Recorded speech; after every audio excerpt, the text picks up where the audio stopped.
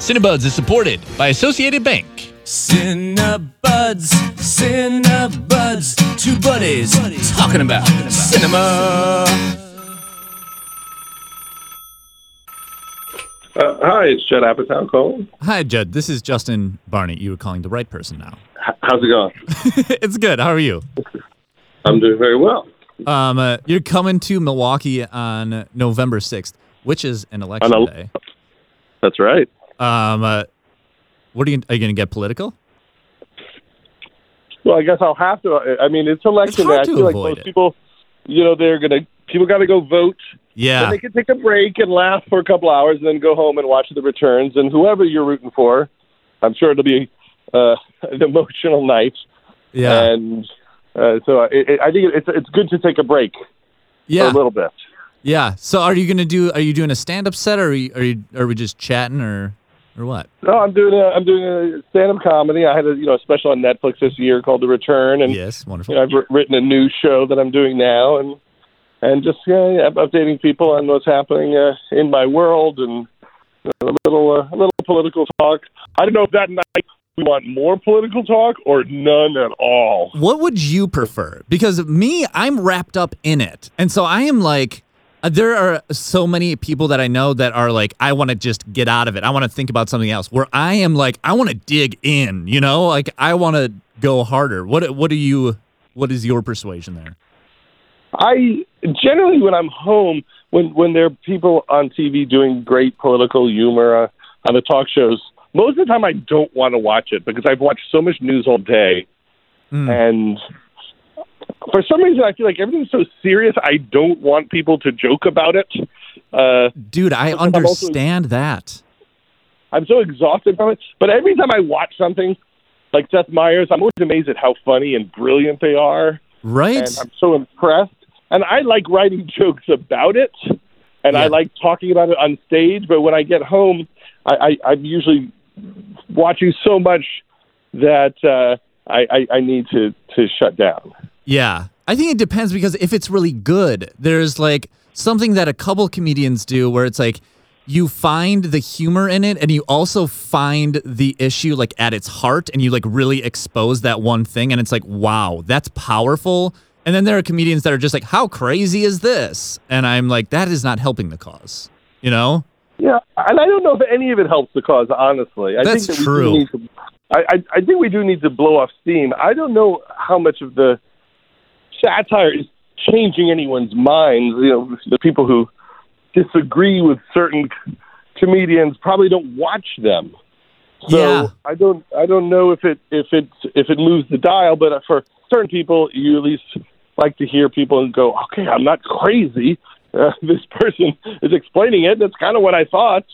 But hopefully, something positive will happen, because I believe we just want a world that's more compassionate, and I'd like more people in the world to be kind and care and caring about our feelings. Like I feel like what's happening, it's almost like it's meant to make us insane. Yeah, and I would like politicians to realize they're also responsible for our spirit. And I wasn't a big Reagan fan, but a lot of what people liked about him was he tried to make people feel good about America. Yeah. And you don't really hear much of that. It's pretty dark every day. And the one thing about Trump, this isn't a joke, is he just loves brawling. He loves fighting. He loves every day. And I don't think he cares that really wears on people. I mean, all the conflict, it's tough, and he's a bare knuckle brawler. Yeah, because that's and if there isn't a brawl to have, he'll just be like, I don't trust the FBI. Start one. And right. we do need a break. We're all frayed from it. Mm-hmm.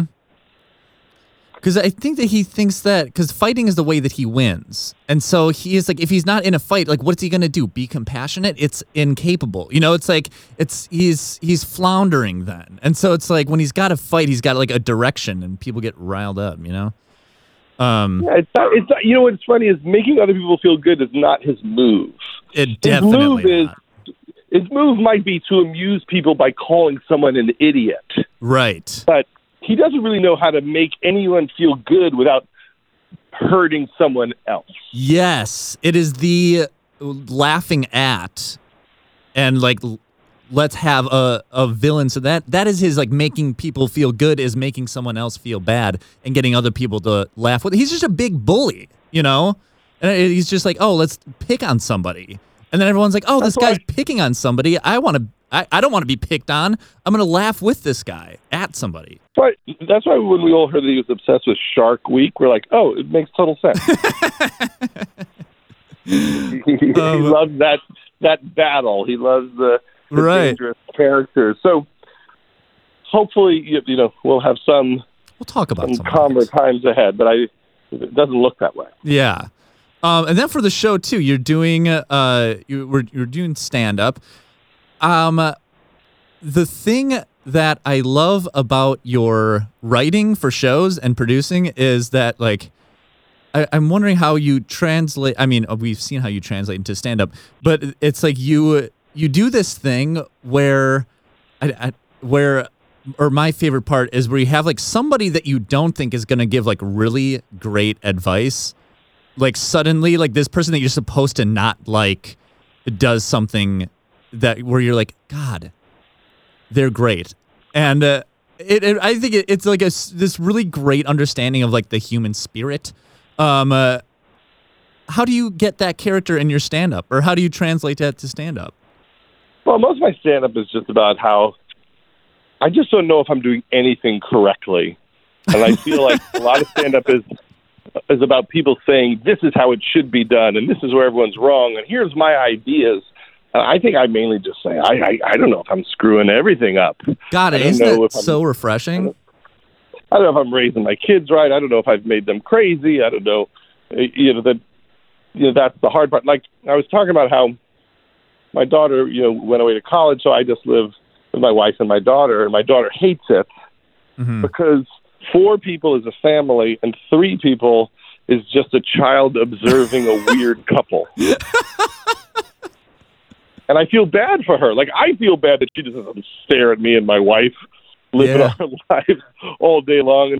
And so, I a lot of what I've been talking about lately is just how you really don't know if you're raising your kids correctly. Like, in California, marijuana is legal. Mm-hmm. So it's hard to be like, don't smoke pot, because it's literally legal to do. Yeah. So now you're not really like teaching your kids to not do drugs. You're actually trying to teach them to do it well. Yes. Like, this is how much pot you should smoke. Just say, have 2 puffs and, you get a good buzz. When you have mushrooms, have a half a cap and a little stem and just wait. It's coming. Just wait, just do what daddy does. And so it's just a completely different world from when I was a kid, and we just don't know the damage we're doing. Yeah. But is it better to like have this understanding that is like, because that's more pragmatic, is like looking at it and being like, okay, well, we got pot and it's legal now, instead of like living in a world that is black and white, that is like, there are things that are good and there are things that are bad. I think it's scarier that it's like, where is that in between? But don't you think it's like better than being like, don't do this and do this, because then that creates like some real issues. Well, you don't know. Like, you tell your kid to get off their phone, and then other people are like, maybe that's the future, and you're like an idiot telling them not to. Maybe you're holding them back severely because they're going to have a job in something to do with that phone, right? Yeah, it's like, when you're like, just go read a book. You're supposed to read books, and that makes sense. But then what if you have the one kid who just can't use any of modern machinery because you force them to play with Lincoln Logs or something? Like, you just don't know. That is what I find terrifying about it. I agree. All right, I will get out of your hair in a second. But I wanted to I saw Hal this week, the documentary about Hal Ashby. And oh yes, it's an excellent movie. Yeah, and it's like, I know that you must have recorded that probably like a year ago or something like that. But I love my hair is dark and now it's gray, so it was a while ago. But I loved your contribution to that, and I loved it so much. Well, it's funny because I didn't even realize it when we were doing it, but near the end of Hal Ashby's life, he worked on movies, and a lot of studios would fight about the edit with him. And Yeah. there was one movie where he was literally hiding the print of the film in his house and wouldn't give it back to the studio. And I was talking about it in an interview, and I said, the thing is, a lot of times the studios say, like, I'm going to give you total freedom. And then you start making the movie, and then they completely lied, and they fight you on everything, and it makes you feel insane. Yeah. And so I totally related to that, because I've been through that where people are like, I'm going to back you up 100%. And then you say, hey, I want to cast this person. And they're like, no way. and it makes you lose your mind. And so in the doc, when I talk about it, I get more emotional than I realized. Like, I watch it, and I'm like, wow, I look really furious. But that little tiny nugget of insight totally made me understand the whole thing. Where it's like, why is this dude so upset at these people that are like I get why you would be upset with people trying to control you, but that made me really see it as, and working in entertainment as well, is like you get a bunch of people that are like, yeah, we love you, like you're gonna be able to do this and do this and do this, and then there's no way that they are gonna do that, and then it is that series of lies. So that little bit of insight made me see that. As a producer, what did you think about him being so, hiding the film and stuff? Were you like, oh my God, I would lose my mind if somebody did that? Well, I have to say that for me, that's the one area where I do get nuts. Like, if I have an edit of a movie and someone wants to make me change it against my will, that is where I'm, looking for gasoline and matches. Yeah. There's something about it that it's like if Led Zeppelin made Stairway to Heaven and someone was like, you got to cut the bridge part in the middle. It's too long. Right. You would want, Jimmy Page to go chase them down and beat them up. And it's hard to control yourself because it's so important to you. And all you have is your vision. But a lot of times other people are paying for the project, and they have a contractual right to do whatever they want with your movie. You actually don't have control of your movie, and that's when it gets ugly. Yeah, and that's a tough part, because there's a part of you that has to recognize that there are these there's some part of them that has you can see their side, but you can also because most of the time the director does do a terrible job. Right, I know, and sometimes I think of that too. Where it's we love the story where he was and especially Hal Ashby, he was on the right side of history. He was on the right side of history. He was doing the right things. What ended up being produced was true art. We love that story, but you never hear the story of the executive that went in and cut the film and changed everything, and it was way better because they did that. Well, also those movies that Hal Ashby's fighting about, which are not strong movies, when you watch them, you don't think, oh, if he could have edited this a little bit longer, it would have been great. Yeah. They don't look like it doesn't seem like there's a good movie in that footage. Right. So that's the thing. You want to be on his side, but it's also, he might have been off his game on that one, because even the best filmmakers, if half their movies are great, it's a miracle. Yeah. Yeah. Scorsese's got some clunker movies. Everybody does.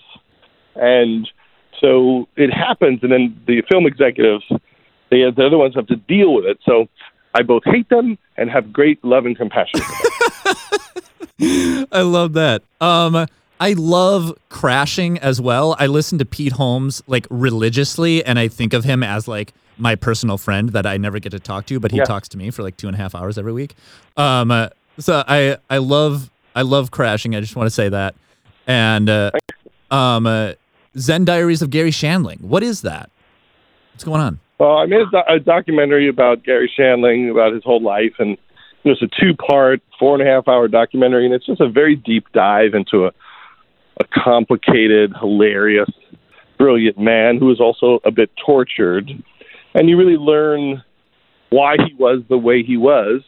You know, we just won an Emmy for Best Documentary this year, and people had a very strong reaction to him because he was someone that went through a lot of stuff in his childhood, and he tried to take the pain of his life and turn it into art and comedy, and he tried to lift people up by using his pain and suffering as fodder for, you know, his creative life. And what a genius! I mean, I can't wait to dive into that because I love him.